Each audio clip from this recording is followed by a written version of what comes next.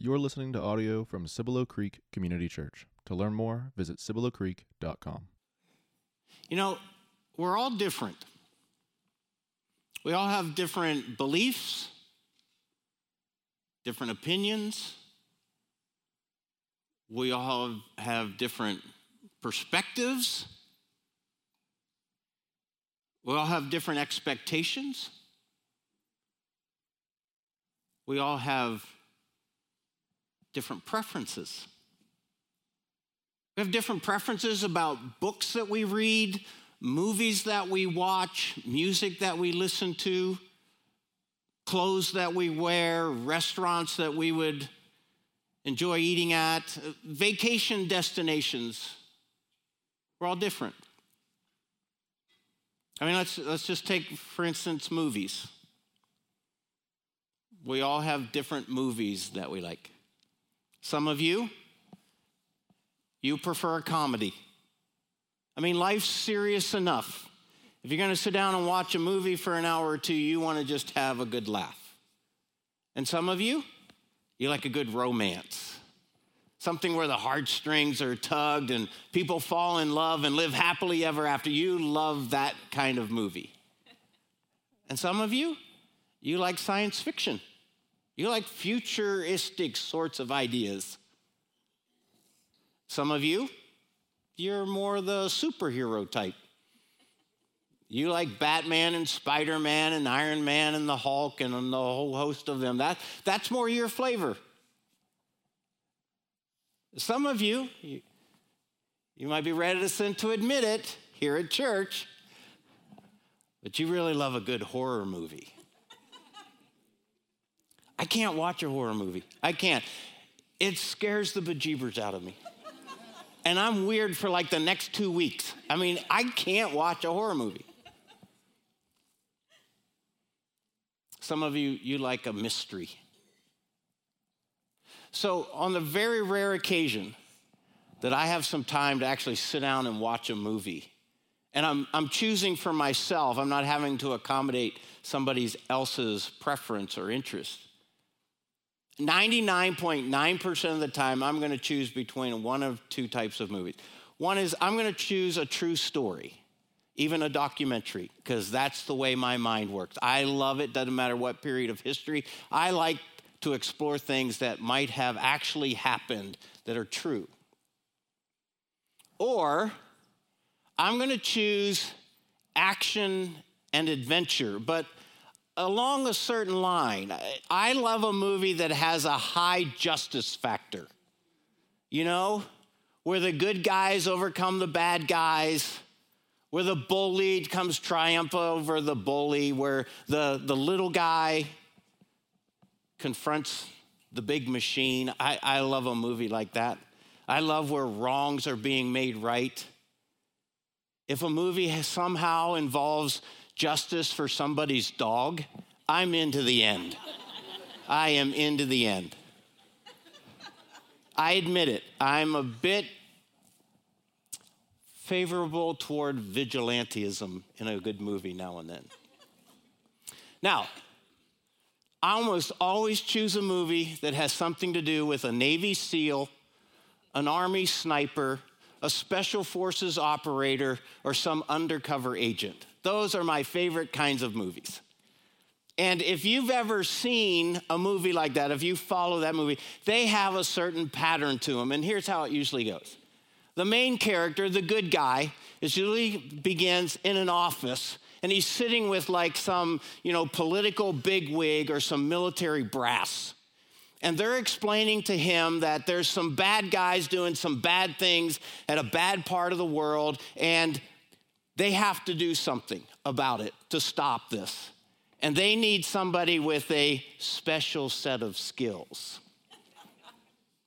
Because if somebody doesn't act, if somebody doesn't move, if somebody doesn't do something about the bad guys doing the bad things, the world's going to be lost. This is about saving the world. And then the conversation always involves that if you should choose to go on this mission, you need to realize that we're going to take every evidence that you exist and we're going to bury it so deep it's like you've never been born.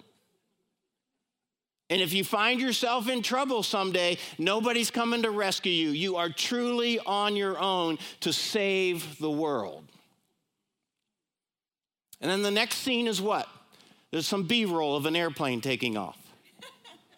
And then the next scene in the movie, the main character's in some deserted, arid, dusty, hot part of the world. And there's sweat up around his olive green t-shirt, his cargo pants.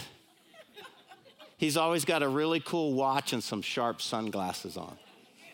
You've seen this movie, haven't you? And he's carrying his bug-out bag, and he might pick up one suitcase, and where you see him, he's at the customs office, and he's turning in his new identity, this passport with a fake photo and all the information. And then from that point on in the movie, everywhere he goes, every person he meets, everything he says, every single moment of his life, whether he's awake or whether he's asleep, every single thing that he does is part of the mission that he's on. You've all seen this movie? Yep. Now, listen to me.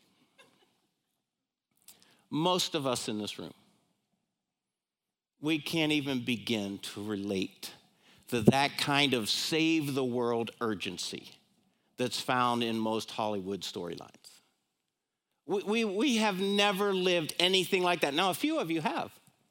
You've been in some very dangerous places where your life has been on the line. But most of us, we can't begin to imagine the life of, like Jason Bourne or Jack Reacher or Ethan Hunt or Jack Ryan or Brian Mills or Bobby Lee Swagger. And then my new favorite, The Equalizer. Robert McCall, played by Denzel Washington. We can't imagine a life like that. We've never been there. We'd never have to do that. But let me invite you to consider something here today. Something that perhaps you've never, ever thought about a moment in your life. We're human beings. And for that reason, we're limited to the language that we understand. To try to describe big ethereal concepts like eternity and infinity. And so whenever we start thinking about that God's always existed and God's always known and God's always been, we don't have language for that. And so the only way we know how to discuss the movement of God in history is we say that somewhere in the past, God decided to do something. That somewhere in human history, God decided to do something to address a very serious and enormous spiritual problem. God decided to help save the world. You see, the truth of the matter is that because of the impact of sin on humanity, all of us as sinners, we've been separated from God. We are not allowed to have a relationship with him because we in our sin and he in his holiness and his righteousness and his justice, he can't have anything to do with that which is unholy or that which is sinful, and that is us. And so we have been separated from God, but this broke his heart. This bugged him. And he decided he had to do something about it because he understood the stakes. He understood the equation. The equation is that human beings who die in their sin will spend eternity in a place that's real called hell. We don't like to talk about that. We'd rather not mention that. But that is the truth, and I'm only faithful to you as a pastor if I tell you the truth. And God understood the enormous problem that humanity like you and me, we faced in our sin separated from him. So guess what God did? God came to earth on a mission in the person of his Son, Jesus Christ. Jesus came to earth on a mission from God to save the world. Look at this. For God so loved the world, his heart ached so much for the plight of the world. God so loved the world that he sent his only Son on a mission to do something, to save the world. That whoever, it doesn't matter what human being, no matter what they've done, no matter how many times they've done, that whoever would believe in this Son that God sent, believe in him, should not perish, but they could have eternal life in heaven in the presence of God.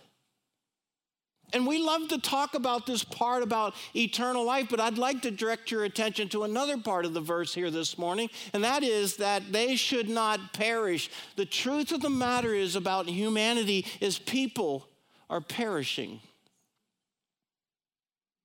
People without Jesus Christ, every single moment of their day are moving closer and closer to an eternity without God. An eternity in hell. And you're married to some of them. And some of them are your kids. And some of them are your best friends in life.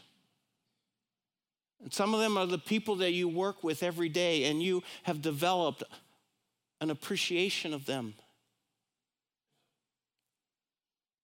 That every person that you lay eyes on every day and shake hands with and rub shoulders with, they are perishing. And God said to his Son, Jesus, I need you to go save the world. And Jesus leaves the comfort of heaven and he arrives here on this earth, and he doesn't come undercover like some Navy SEAL. No, he comes as a baby born in Bethlehem. And he teaches us about eternity, and he teaches us about faith, and he teaches us about God's love and mercy and grace and the gift of salvation. And then he goes to a cross outside of Jerusalem, and he dies there as a payment for the sins of the world so that human beings can be reunited into a relationship with God, a holy, righteous, just God who will grant to them the forgiveness that they need in order to know a relationship with him as their Father. And from the moment that Jesus arrived on this earth, every minute that he was on this earth was a part of his mission. Every person that he met, every word that he said, everything that he did, every place where he went was all a part of the mission that he was on. For God did not send his Son into the world to condemn the world. The world is already condemned. That's the nature and the impact and the severity of sin. He did not come to condemn the world, but he came to save the world through Jesus. That was the mission that Jesus was on, to save the world. Does that make sense?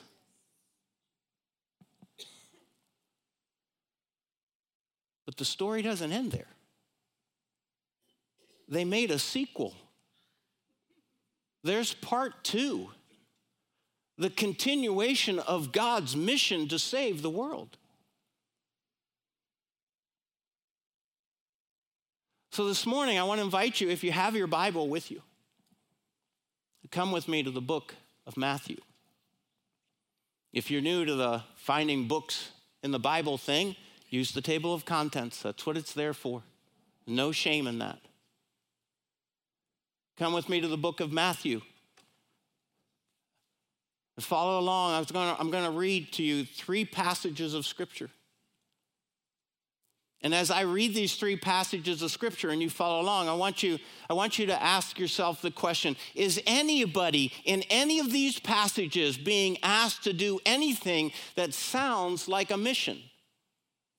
So come with me to Matthew chapter 28. Matthew chapter 28, the last chapter of the Gospel of Matthew. Let's pick it up around verse 17. This is after the resurrection. The disciples see the risen Lord, and when they saw him, they worshiped him, but some doubted. Some weren't quite sure what they were looking at. Then Jesus came to them, and he said, now listen, these are the instructions of the risen Jesus. All authority in heaven and on earth has been given to me. Therefore, here's what I want you to do. I want you to go. I want you to make disciples of all nations. I want you to baptize them in the name of the Father, the Son, and the Holy Spirit, and teach them to obey everything that I've commanded you. And surely I'll be with you always to the very end of the age. Go and make disciples. Okay, you ready? All right, I'm gonna get fancy here today. Just go to your right. 3 more books. Matthew, Mark, Luke, John, then come to the book of Acts. The book of Acts. You're just going to be turning your pages to the left. You're headed right. Acts chapter 1. Look at this. Verse 8. You will receive power when the Holy Spirit comes on you. And you will be my witnesses. You'll be my witnesses here in Jerusalem, in the larger region of Judea and Samaria. In fact, to the ends of the earth, you will be my witnesses. Keep going to your right. 2 books, Acts, Romans, 1 Corinthians. 3 books. We're coming to 2 Corinthians. 2 Corinthians chapter 5. 2 Corinthians chapter 5, verse 17. If anyone is in Christ, he or she is like a brand new creation. The old has gone and the new has come. And all of this is from God. God who's doing what? Who's reconciled us to himself, restored the relationship of us and him. How? Through Christ. And then look at what he did. He gave us a ministry called reconciliation. Not a ministry of condemnation, a ministry of reconciliation. And here's what it is, that God was reconciling the world to himself. How? In Christ, by no longer counting people's sins against them. And just in case we missed the instructions, he repeats them. And he committed to us the message of reconciliation. Please share the message of reconciliation. Look at this, verse 20. We are therefore Christ ambassadors. It's as though God were making his appeal to human beings through us. So we implore you on Christ's behalf, whatever you do, be reconciled to God. Because here's the beauty of the gospel. God made Jesus, who had no sin, to be sin for us, so that we in him might become the righteousness of God, the great eternal exchange where God puts on Jesus the sin that I'm guilty of and then took the righteousness that Jesus possessed and he gave it to me.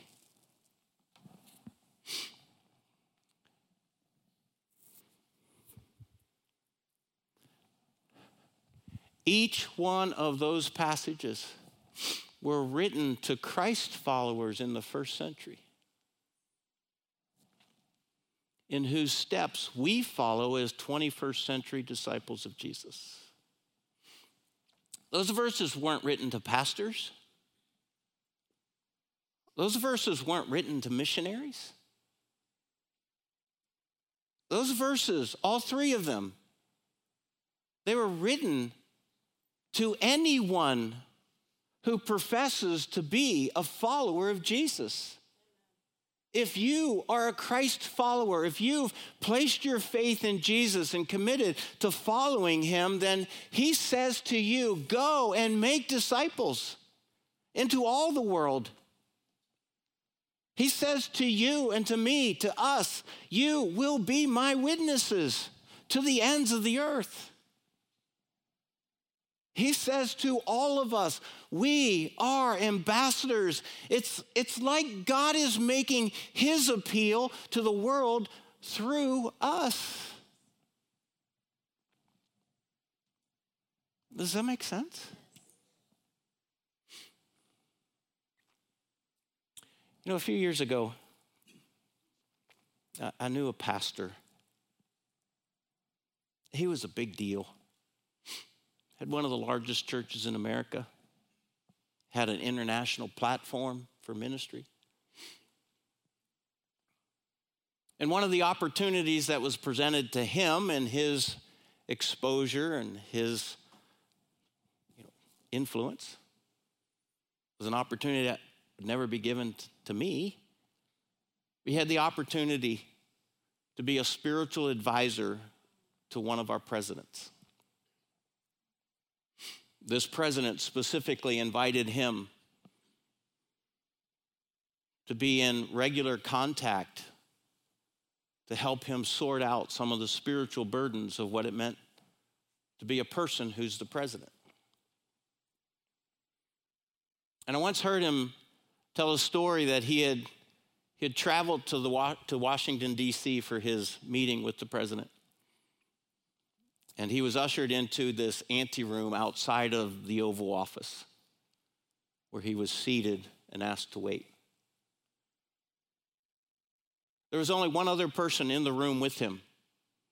Sitting across from him was a military officer dressed in his uniform who looked like he was very serious about why he was there. And this pastor observed that they both had briefcases.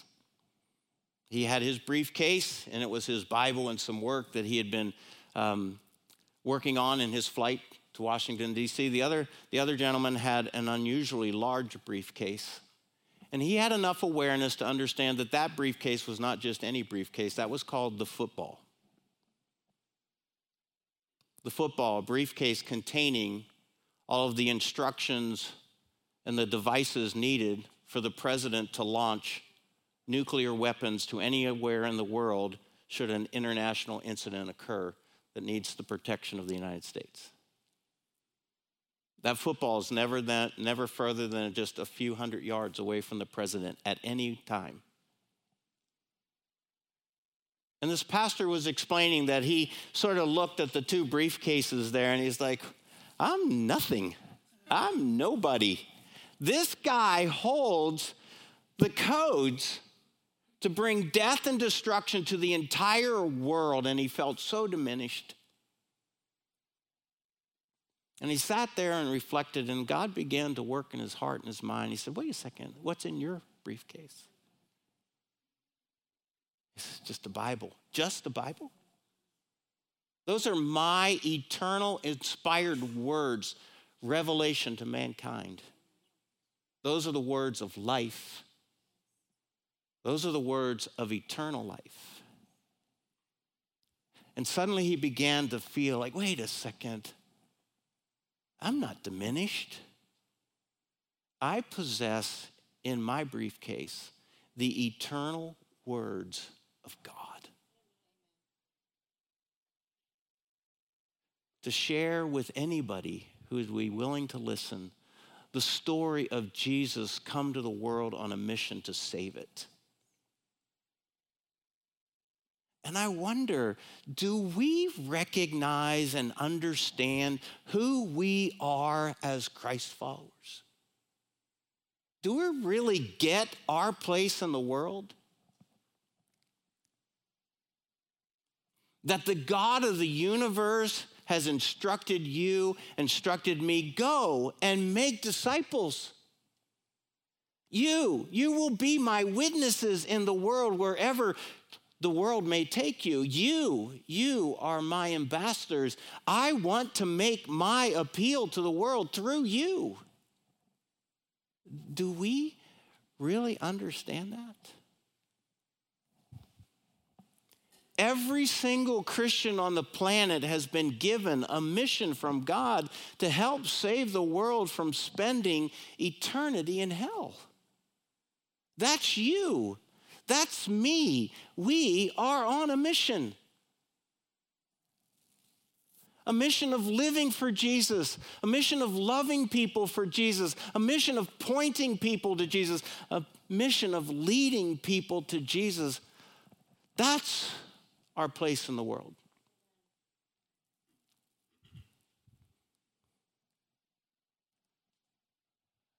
But some of us, we can't imagine that. That's just so overwhelming, that's just so large and imposing, that's just so big. So let's be honest. Let's quit talking about saving the world. Let's quit talking about saving the world, and rather than trying to save the entire world, let's just start walking across the street and inviting our neighbors to church. Because all of us can do that, because all of us have neighbors. People that we go to school with, and people that we work with, and people that are our friends, all of us. We can do that. And we have two really great opportunities on our doorstep to do just the simple act of inviting a friend to church. One is called Easter. And the likelihood that your neighbor or friend might say yes to an invitation to Easter, to join you here at Cibolo Creek, the probability is so much greater because it's Easter. Or the second opportunity, because they might not be the type who would go to a church service, and I get that. So what if there was another opportunity? What if they could do something that all of us long to do, and that's just help other people? We have another opportunity called Serving Sunday, and it's coming quickly, where our church goes out into our community and we just serve and we just help and we just be generous and gracious and kind to people in any practical way possible. And maybe your friends, your neighbors, your classmates, your friends from work, they'd be happy to join you for that. Just start there.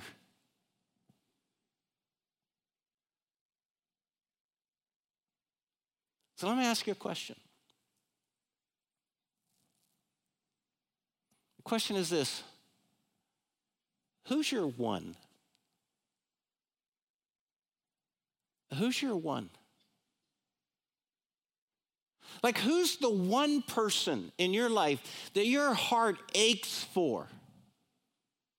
Who's the one person in your life that you are genuinely concerned about? Who's the one person that you would love to see come to know Jesus Christ in a vibrant and thriving relationship? Who's the one person that if God would so use you to help them find Jesus, you couldn't think of another thing that would be more exciting? Who's your one?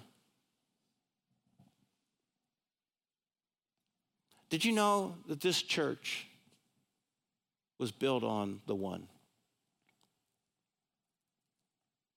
Did you know that when we built this building, when it was still under construction, there was no carpet on the floor, it was just the raw foundation, that hundreds of people at Cibolo Creek, they came into this room, the hallways, and down our Kids Creek area. They took markers and they wrote names all over this place. They're one. The person that they would pray for, the person they would intentionally build relationship with, and the person they would take to lunch and take to dinner and take to breakfast and go fishing with and go hunting with and hang out with the hope of building the kind of rapport that God might use them as an ambassador of the gospel of Jesus Christ. Right now, you're literally sitting on top of hundreds of names that represent the one. A few years ago, our carpet got worn out. We pulled this carpet up, and I just walked through here, and I just looked at the hundreds of names.